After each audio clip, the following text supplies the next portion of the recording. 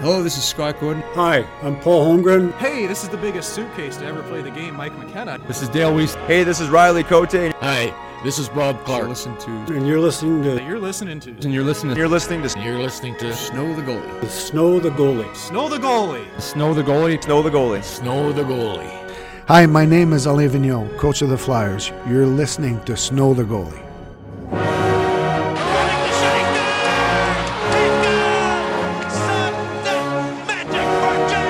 Couturier swung on it, score! Mike Richards for the seam deflected stop. Gagne, he scores! The deep, the save by Boucher, and the Flyers are going to the playoffs.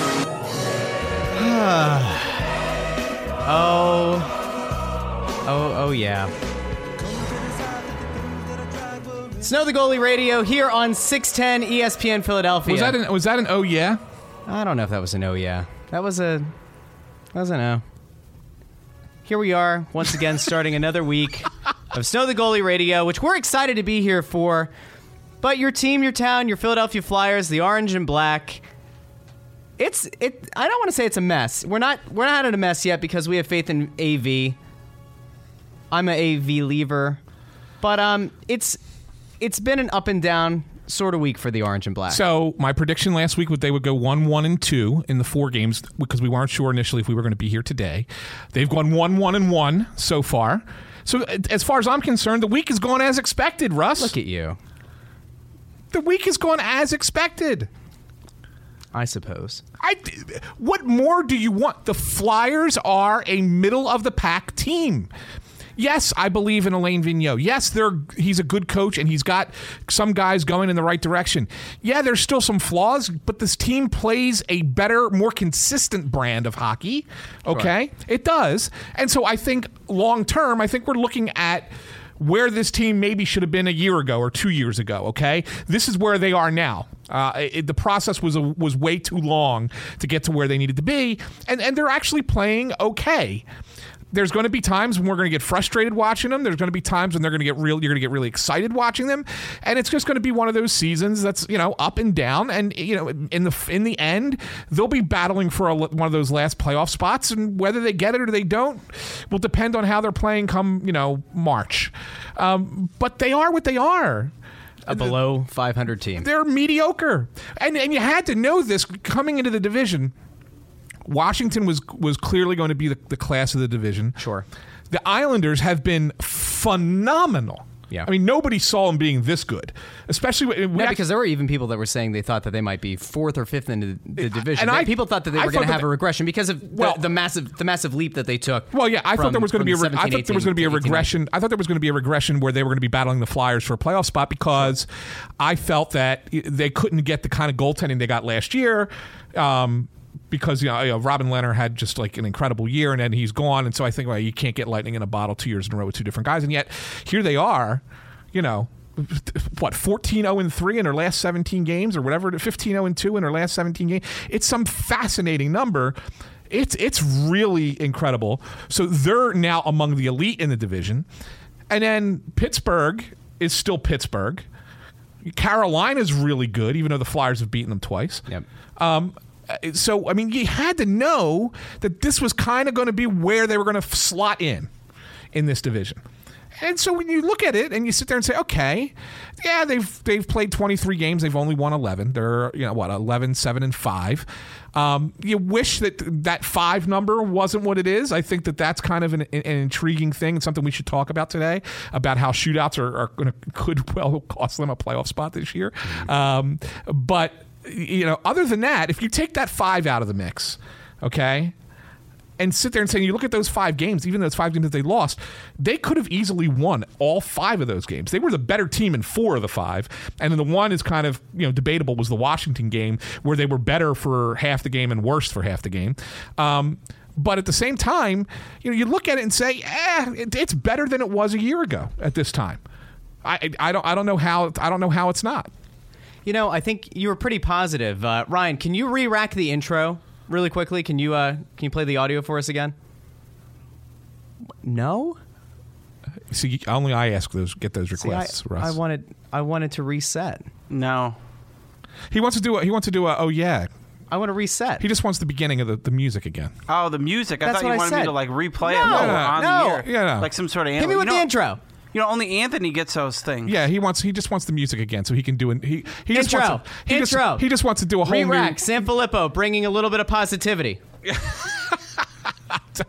Whenever you're ready. Ryan Lennox, best Yeah. in the biz over there. I think he fell asleep at the computer for a little bit. No, he did not fall asleep at the computer. there he is. He's actually managing 2 different things at once right now, or maybe even 3. I think somebody rung the doorbell. Oh, I have a player that I don't think can do 2 things at once, who apparently is so far in AV's doghouse. Do we have it? Good to go? Yeah, go ahead. Hi, my name is Ali Vigneault, coach of the Flyers. You're listening to Snow the Goalie. Ah, yeah. Oh, yes! There, see? Now Russ is excited. The Philadelphia Flyers!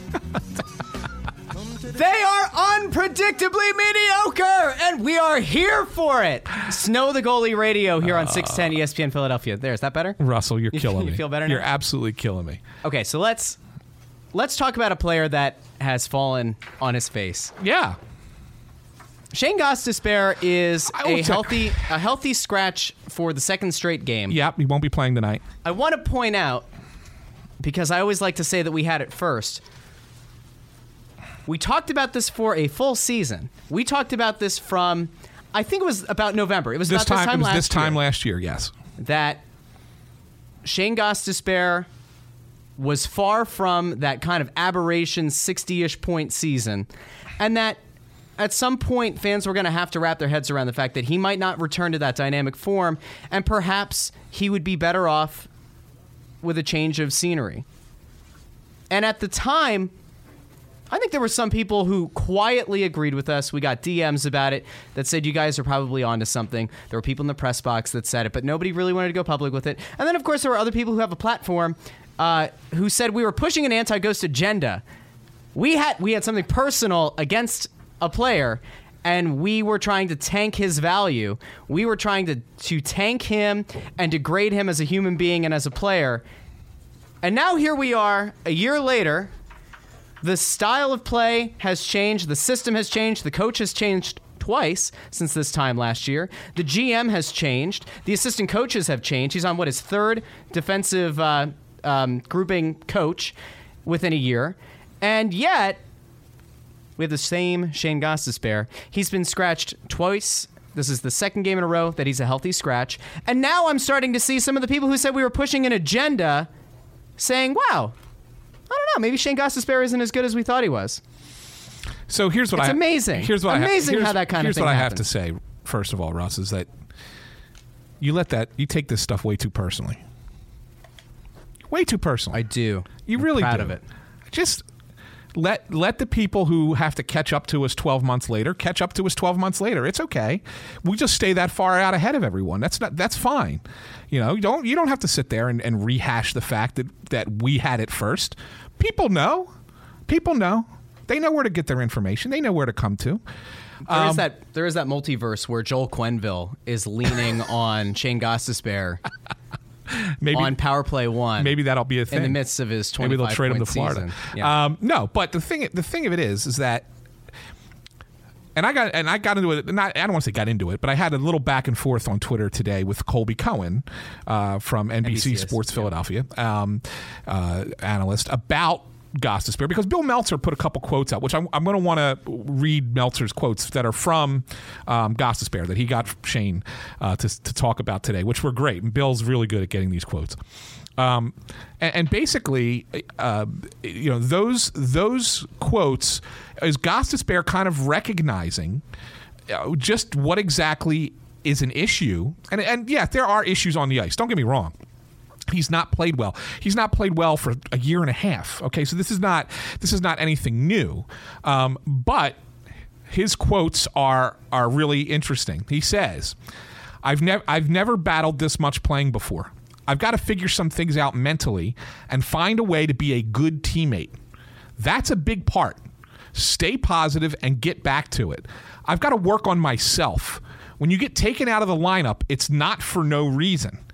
And then he goes on to say, mentally, when you're playing with a lot of crap in your mind and you've got a lot of confidence issues, it's harder to make plays and adapt. I've just got to realize how good of a player I am and that players like me don't grow on trees. I've got to get back to that. I think there is a lot to unpack there coming from the player directly.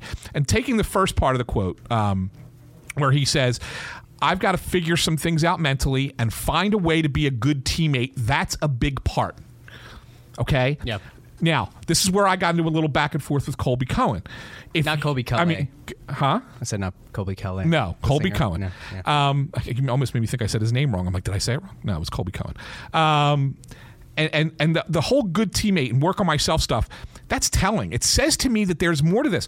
And we had heard, when we first started talking about this a year ago, being 12 months ahead, we had heard that he was a little bit of a malcontent in the locker room, right? Yeah, it was a little malcontent and potentially not self-aware. Yeah, a little right, exactly. Almost as if he had, what was the phrase that AV said about the vets recently? That more money in the bank. Money in the bank, yeah. Almost as if he in his mind had earned more money in the bank. Mm-hmm.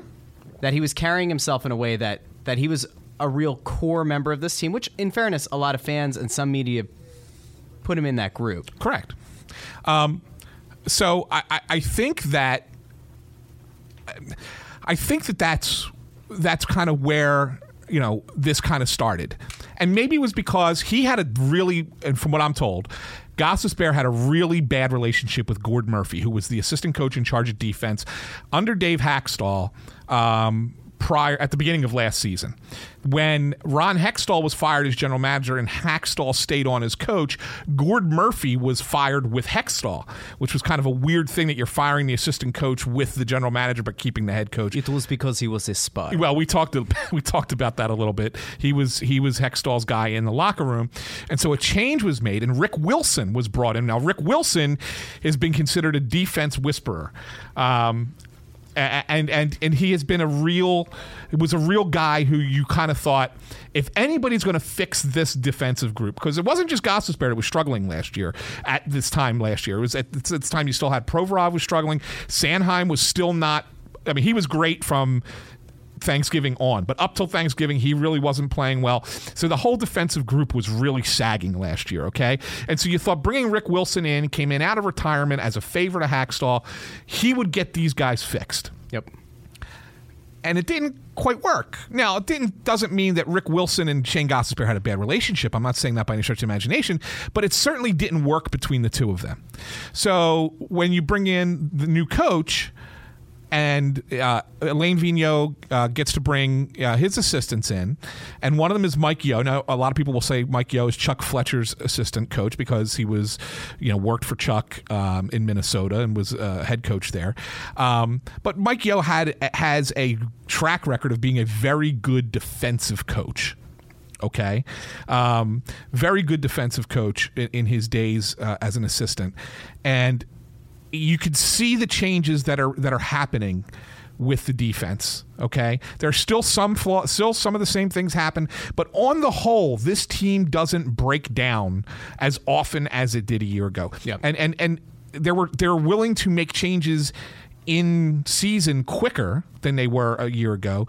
When we saw the forecheck really kind of pestering their defense and Flyers having a hard time getting the puck out of their own zone. If that Islanders and that Penguins game, they really kind of turned it around from there. They changed how they were playing their breakouts. They had their forwards come back deeper to help the defensemen. There were some things that were changing, and the Flyers became a more defensive team. Since that point, they've been one of the top defensive teams, fewest goals allowed in the NHL, but they're not scoring as much. So there's a cause and effect there, okay? So you're seeing these kinds of things happening. You've seen a resurgence from Provorov. He's been really, really good this year playing with Matt Niskanen, who's been a nice addition. Sanheim's had his ups and downs. He was down more than up earlier, but his last few games, I think he's played better. I liked him playing with Justin Braun in the game Saturday against Calgary. I thought that as a pair, they were really good. They drove the play. They didn't give up a lot of shots. I thought it was Braun's best overall game. Braun's been excellent on the PK, but really struggled otherwise so far this season. He's been like minus 15 or whatever he is. A lot of that has been playing with Gostisbehere. And playing with Sanheim has been a nice pairing. And then the third unit was Robert Haig, who was in for Gostisbehere, and Phil Myers. They weren't great, but they weren't terrible. I mean, they were just they were what a third pair should be, okay? And, they still still going to make mistakes. I mean, Haig's a better positional defenseman. He's not very good with the puck on his stick, though. Doesn't, make a great first pass, doesn't carry the puck well. He's not a great defenseman, but he's a reliable third pair. But he's better in his own end. Yeah, he's good. He's a good stay-at-home guy, which I know a lot of people don't enjoy. But he does that. Saying well. is a thing, but he does that well. But, yes. Okay. Whereas Myers is better at the other stuff, but Myers still makes a lot of young rookie. I don't call them rookie mistakes, but young player mistakes in his own end with trying to force too much or trying to make too long of a pass or too much of a breakout. But they're not. They weren't bad against Calgary. Yep. They were still pretty good. And so they're going back to that again tonight. And there's a reason they're going back to that again tonight, because they played such a good game defensively against a top offensive team, even though Calgary has been struggling coming into the game. When you look at the talent on that team, you said they should be scoring more. So that's why I'm sitting here saying to you that Gostisbehere, recognizing that maybe he's not been the best teammate in the last year and a half, by his quotes, is a positive, Russ. Maybe he figures it out. Maybe he now understands. I've been doing this wrong. I've been approaching this wrong. I mean, yeah, he's not been great on the ice, but it's a lot easier to be better on the ice when you're not in your own head all the time, when you're not complaining about other things, when you're not worrying about uncontrollables, right? That's what he means by that. And I'm not certain that Colby got what I was trying to say when we were going back and forth on Twitter a little bit, because Colby, he played in the NHL as a defenseman. He ended up being a number 7 defenseman a couple times, right? I mean, he knows what it's like to be that guy who's sitting as the healthy scratch and wondering why he's not playing and when he might get his next chance and how much of a chance he'll be given. I mean, so I think he gets it from that perspective, but I don't think he quite sees what I'm saying, is that Gostisbehere is finally, I think, recognizing why it hasn't been working for him for a year and a half. And now the question is, can he apply that, Russ? Can he apply that when he gets back into the lineup here over the course of the next week or so, and have that impact his game in a positive manner? Debbie Downer time? No. I don't think it's there. And I go back to the NHL Network special that the Flyers participated in, the Behind the Glass training camp with the Philadelphia Flyers. And he was one of the guys that they focused on. And he talked a lot about, staying in the city. And it felt like, they had even set up the narrative that he had recent struggles, that his name had been out in trade talks. And of all the guys that had been featured on the show, he was the one that had kind of like not the worst body language, but certainly the confidence didn't come across on TV. It was almost as if he was already in his own head, prepping for another season. And that's why, once again, I say, I think Shane Gostisbehere has the potential to not be the 61-point player he was a few years ago. But I think that if he were to go somewhere else and get a fresh start, maybe he ends up rebounding to be a 45-ish point player elsewhere. I mean, I know that people don't like to face facts and they don't like to look at numbers because it doesn't fit their hopes and dreams for every player.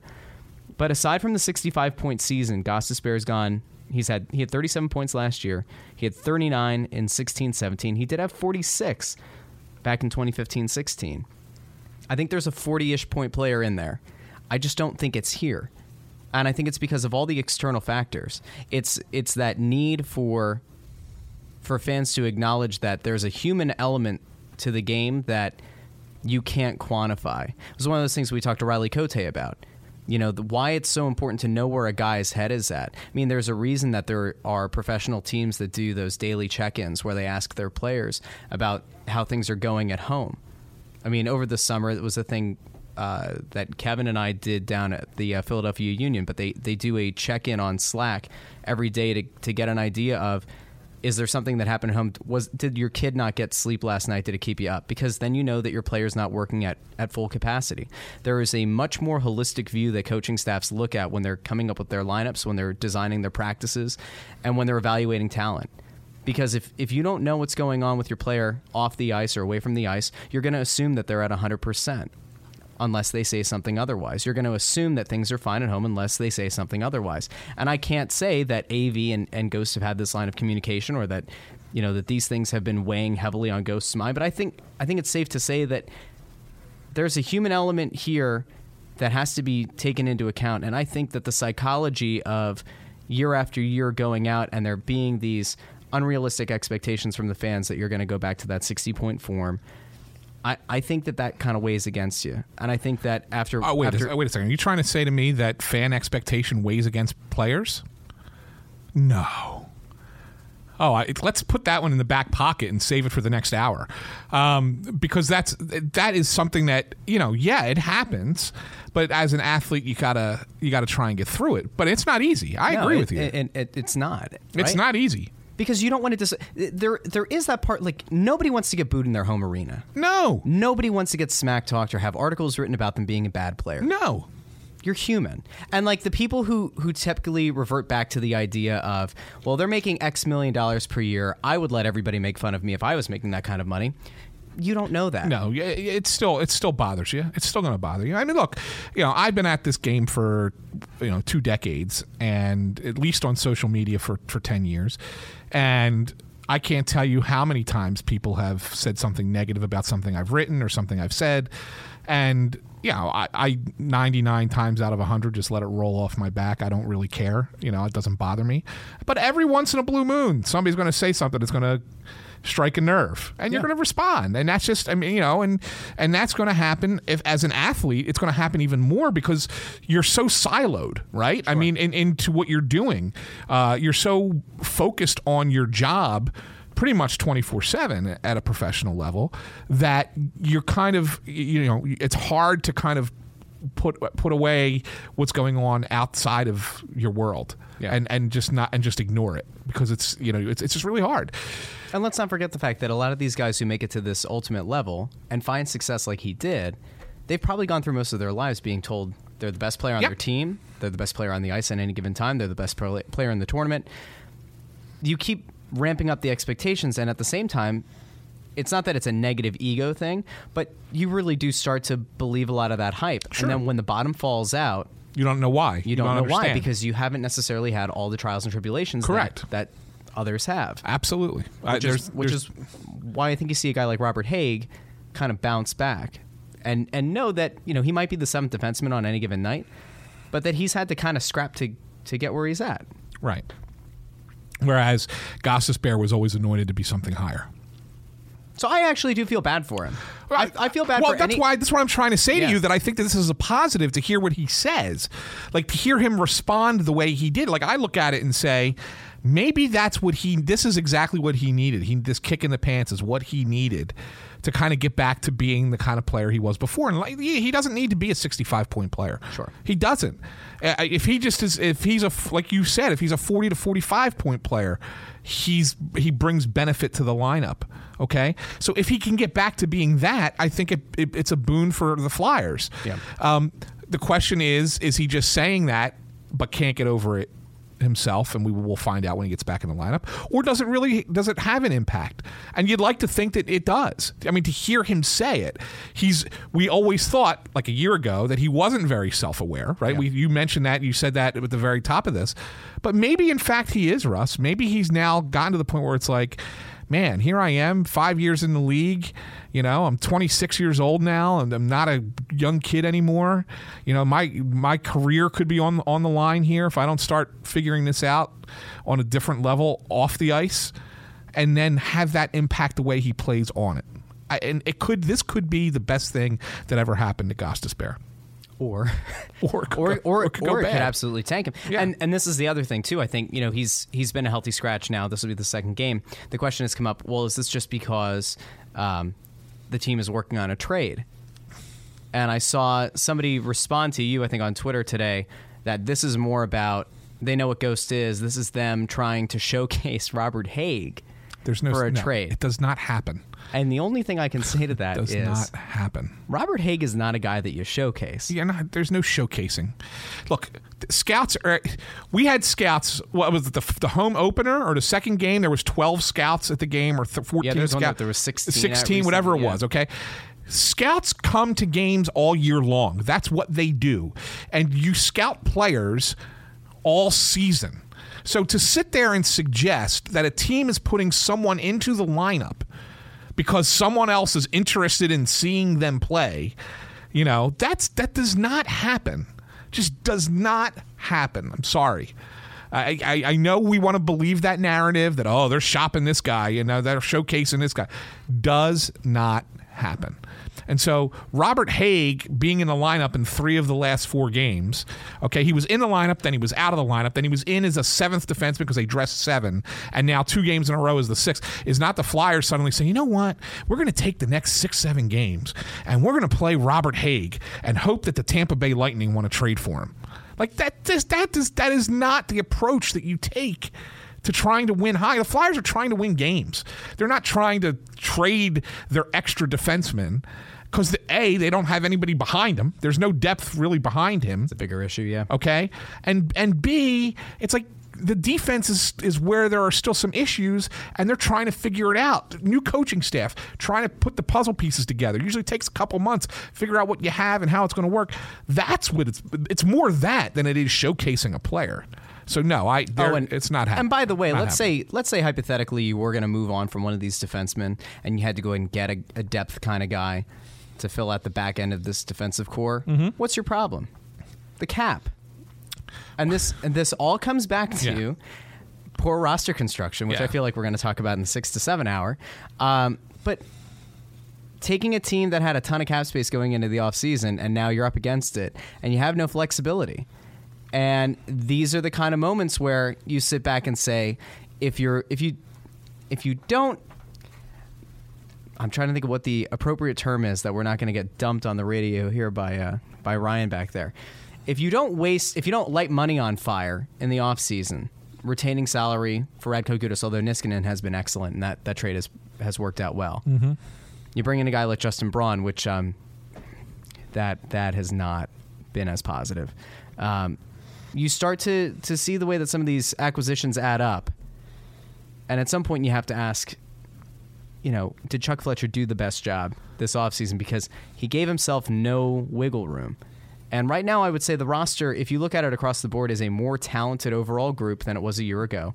They're a better coached group, and it's an overall better coaching staff, a more experienced coaching staff than it was a year ago. And I think Fletcher, over the course of his career as a GM in this league, has enough of a track record to say that he can oversee very good teams. So I feel overall better about it. But without that cap flexibility, it really does limit what you can do throughout the season. And I guess one of the questions that people are going to have, at least as it pertains to cap and the way that they built this team, is Nolan Patrick. There is going to be that little piece of this. They finally put him on LTIR. You talk about the way that kind of works within the cap, and the way that Fletcher decided to build this team, big money spending, signing on Kevin Hayes. I don't know. At this point, I kind of feel like they're locked into the team they have, right? Like, unless you're going to try to make a blockbuster-ish kind of move. Yeah, right? I don't even say blockbusters. I mean, you can look. There's always ways out, right? There's always ways around it. So, this is not something where the Flyers are going to be a team that's going to make a series of moves. They're going to pretty much stick with what they have, barring injury, right into February. And then as you get into February and see where this team is in the standings and the like, maybe they make a trade for a piece to add to the roster. Maybe they trade somebody off the roster, depending on where they're at in the standings.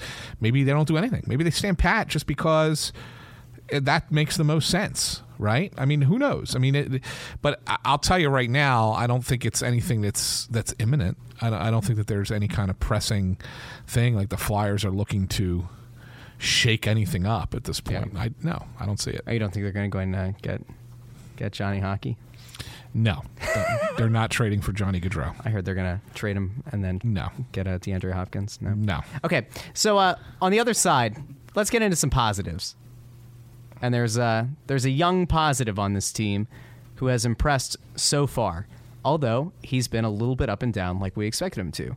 So on the other side, we'll talk about Morgan Frost and anything that you want to discuss. If there's anyone out there who wants to give a call, feel free, 888-728-9941. Again, that's 888-728-9941. This is Snow the Goalie Radio on 610 ESPN. Hey, I'm Russ Joy. I'm Kevin Kincaid. I'm Anthony Sanfilippo. And I'm Bob Wankel. For the best coverage on Philadelphia sports, check out Crossing Broadcast Radio. Right here on 610. ESPN. Philadelphia.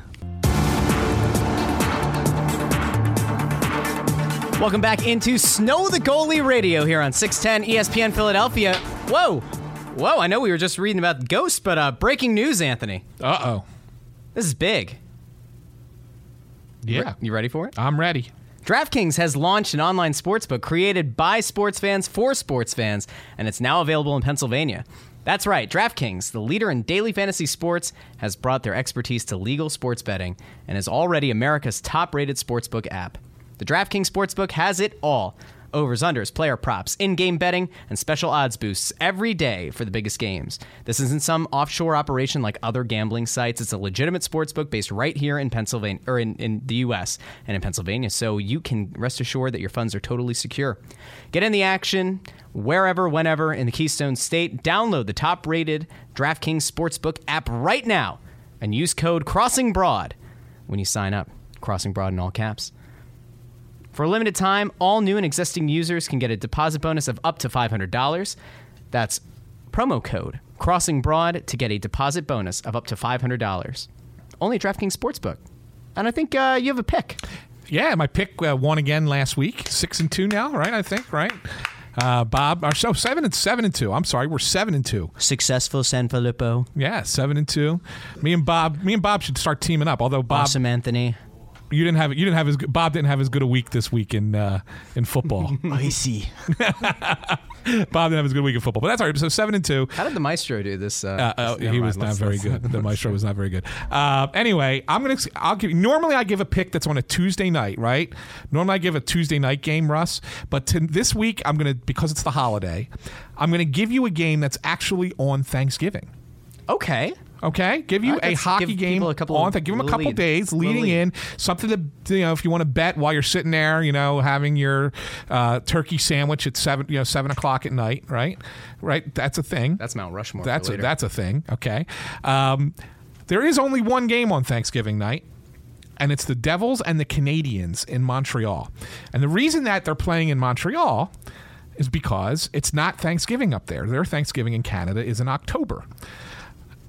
There is nothing worse than having to be the road team on Thanksgiving Day traveling to another country. Woof. It's terrible. Not to mention the Devils aren't a great team. If only there were a bunch of Canadian teams that they could have scheduled. They could have. I mean, there's 7 of them, right? If only the league had Canadian teams.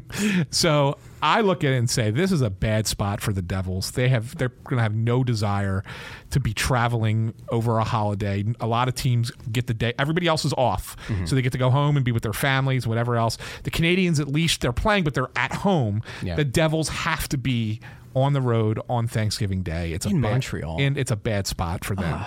And surrounded by Quebecois, because nobody else is even celebrating. That's not what Christopher. Nobody Columbus else is even wanted. celebrating the holiday up there.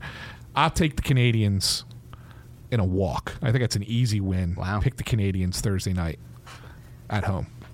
In order to get in on that, don't forget, go download the DraftKings Sportsbook app right now and use promo code CrossingBroad. Remember, you can get it up to a deposit bonus of $500 only at DraftKings Sportsbook. Must be 21 or older, Pennsylvania only. Restrictions apply. See DraftKings.com for details. Deposit bonus requires 25-time playthrough. Gambling problem? Call 1-800-GAMBLER. Here we go. You ready? Positive. You got positives. You want positives? Yeah. What's your positives? Frosty the center. He had two goals, and then he didn't have Scored a goal in 2 straight games. But then he didn't do well in his third. He didn't do great. He didn't play great the other night against Calgary. He was just He made some plays in game 3, and Anthony called him lame. He turned the puck over, right? Turned the puck over on the first Calgary goal. He had 2 odd man rushes where he, to his credit, admitted afterward that he made the wrong play in each. He said he made trying to make a nifty pass to Michael Raffl on the first one when he should have shot and did not. And then on the second one, he's on a 2-on-1 with Giroux, and rather than try and get the pass to Giroux, he took the shot and it was not a great shot. So, I mean, those weren't great. I didn't think he was, excellent in his own end. He was kind of rotated out in overtime. I know AV said, I had him as the 4th pair because you like to have duos, 2 forward duos. But, I mean, how often does the 4th pair get an opportunity in overtime? Those 5-minute overtimes go very fast. It's usually 3 pairs that get to go, especially if lacrosse rules now. Right. And he basically said, well, we had a defensive zone face-off, so I went with Giroux instead of going with Frost on that 4th pair. Okay, fine. But then he wasn't even using the shootout either. To me, it wasn't necessarily a benching per se, but more that, even when they had the 2-1 lead, the Giroux's line went out there, and they didn't put Frost out with Giroux. They put Raffl out with Giroux in the 3rd period. They're trying to protect him, not put him in situations where he's going to be forced to play defensive hockey. He's still got some weaknesses in his game that aren't quite NHL ready. But that said, yes, nice goal in Carolina, nice goal or Florida. The first game, nice goal in Carolina. Really looked good in both of those games. Give the kid credit. He made them keep him. Yep. He made them keep him here rather than just be 2 games and sent back down once Scott Lawton came back into the lineup. He made his way into the lineup, and he's staying. Now, does he stay long term? How long does he stay? We'll wait and see. But the fact is for now, he's played well enough in the first 3 games to stay in the lineup.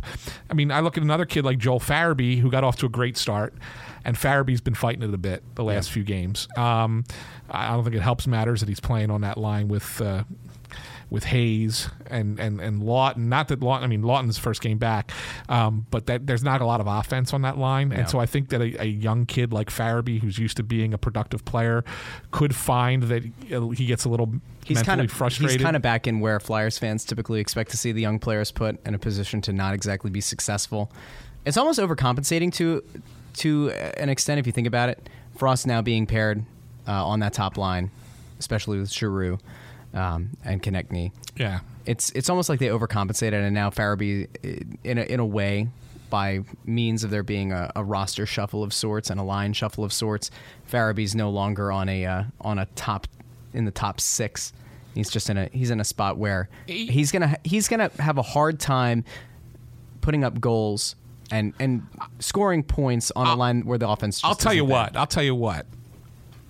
Where Oscar Lindblom leads the team in goals with 9, but he hasn't scored a lot lately. I think he's gone 7 straight games without a goal, or 1-7, something like that. 5 without a goal, 1-7, 3 straight games without a point for the first time this year. Mm-hmm. Maybe Oscar Lindblom's regressing back toward the mean a little bit. Not to say he's played bad, because he hasn't. He's just not. There was no doubt he was being overproductive. Okay, He was exceeding expectations there. Sure.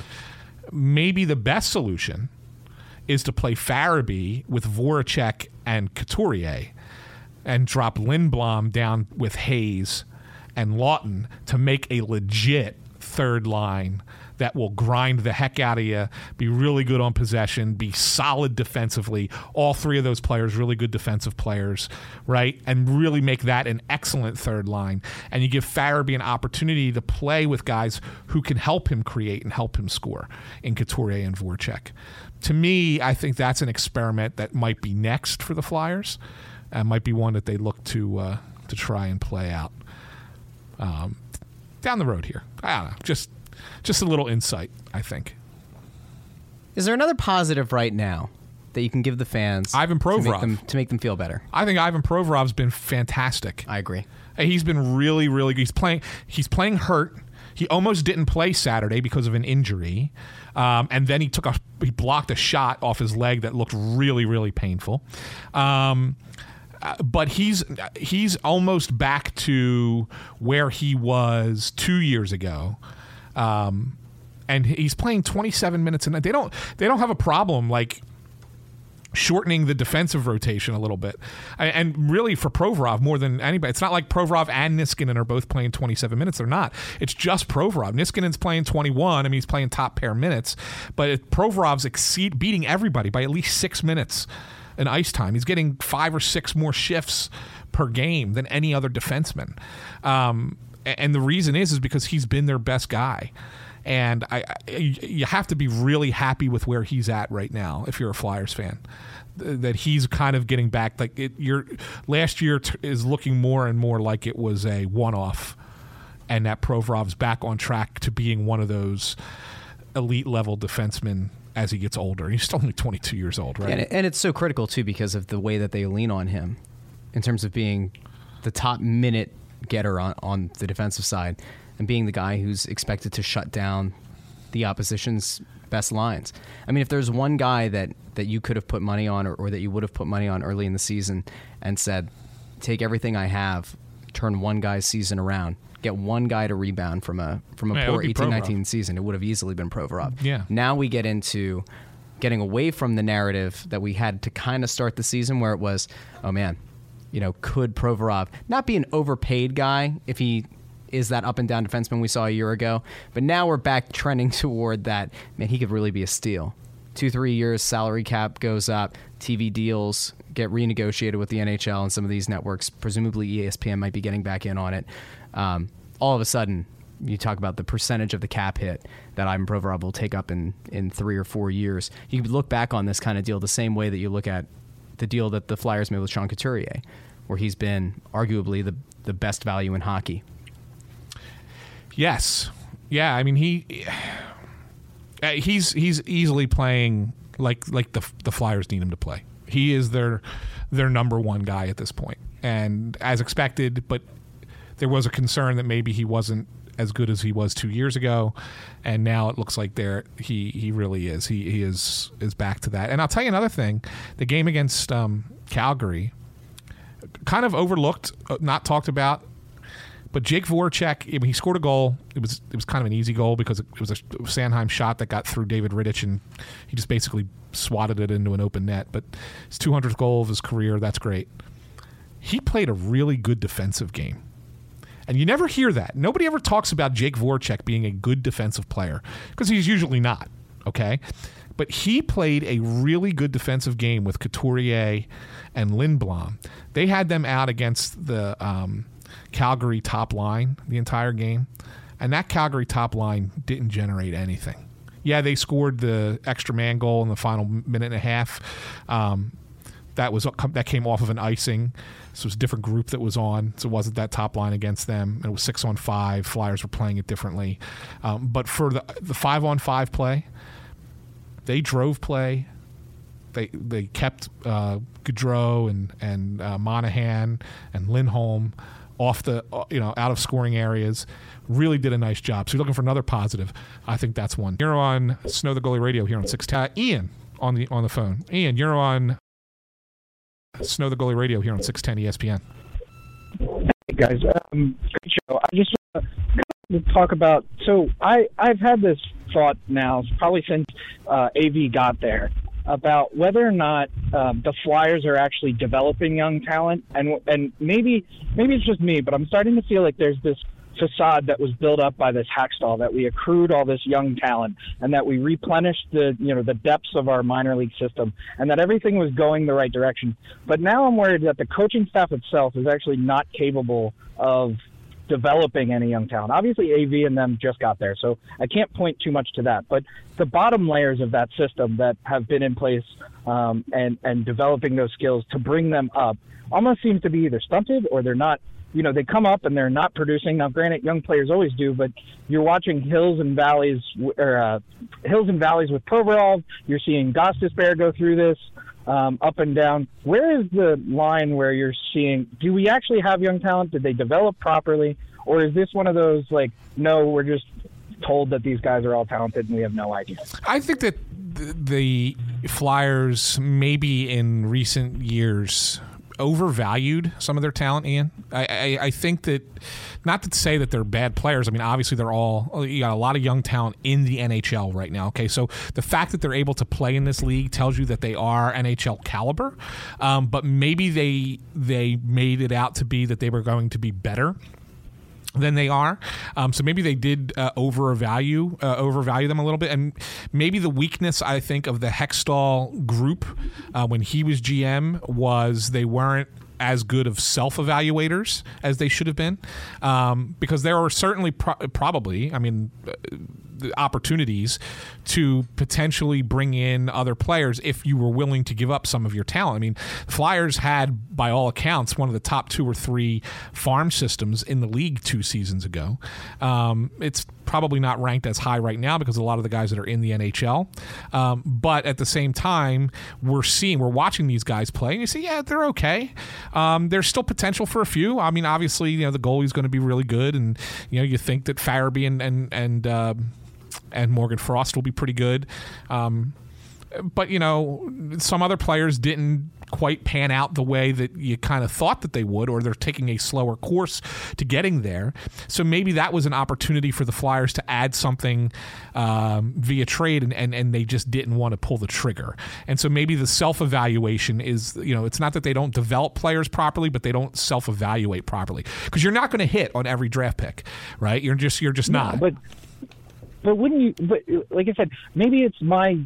Obviously, I have a deep-seated interest in the Flyers doing really well. But wouldn't you think it's like, shouldn't they be hitting more? I mean, do they feel that far off that they're hitting? Because I feel like we have a bunch of bottom 6 guys at this point. I mean, maybe one of them becomes top 6, but I feel like I am just grounded with like 14 bottom 6 forwards all at one time, and it's like I don't know what to do with all of them. They're all jammed together, and I only have like 3 top 6 forwards. And that's part of the problem. I'm in a position. Yeah, well, that's part of the problem too, though, right? Because if some of your higher paid vets, your JVRs, your Jake Voraceks, your Kevin Hayeses, were able to elevate those guys the way that you would expect them to, and the way that you typically would design a team to do, then we wouldn't have this conversation, right? Because you would start to see the same, maybe not as much of a shooting up through the atmosphere kind of thing that we saw with Oscar Lindblom to start the season, and to some extent even with Travis Konechny, although I think we expected him to continue to develop and continue to put up points. But I think this whole thing is kind of exacerbated by the fact that these high-paid vets aren't getting the job done. And so now more of the scoring load is kind of falling onto these guys, like you're saying, that are more of a bottom 6 kind of forward. It just makes everything look that much worse. So you're saying the replacement would be is that it's actually the young guys, in order to hit that top 6 forward level talent, it's that they're being held back from the guys that they're playing with. If those guys were better, I would see more out of Frost and Farabee and all these guys where I'm like, none of them feel like they're jumping off a page. Well, I hear you, and thanks for the call. What I want to say to that, how I want to answer that is, these guys may not quite be cooked long enough to be at the NHL. Like the Flyers have them up because they need to try and generate offense. I mean, their offense has not been good this month. It's been one of the worst in the league in the month of November. So these guys are here because they're trying to find a way to generate offense, okay? And it's what you were just saying. It's a trickle down. So the veteran players who you expect to score aren't scoring. You don't want these guys playing bottom 6 roles because they're not ultimately going to be bottom 6 players. So now you have to shuffle the veterans down into the lineup, which is why Voracek was down for a while. JVR still down there playing on the 4th line. Kevin Hayes is playing 3rd line. And you're playing for your call-up Frost, and he's got to play on your top line. And you got Farabee playing up, and now he's kind of bumping down a little bit. But you're trying to slot and find places for these young kids to play, and maybe they're just not quite 100% ready. They're ready enough that they can be there and they can contribute and be part of it, but you also have to protect them. And so you're watching Vigneault try to do a little bit of a juggling act to make sure that he puts them out on the ice at the right time and in the right situations, so that they're not put into a tough spot, in a zone draw against the top line or whatever the case might be. So anyway, it's a tough spot, and it's created by what Russ was saying, the veterans not contributing as well as they should and putting these kids into a tougher position.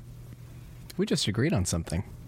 All right, I'm not going to get too comfortable with that. Really quick break, and on the other side, we'll get into some predictions and what to expect from the Flyers in this upcoming week.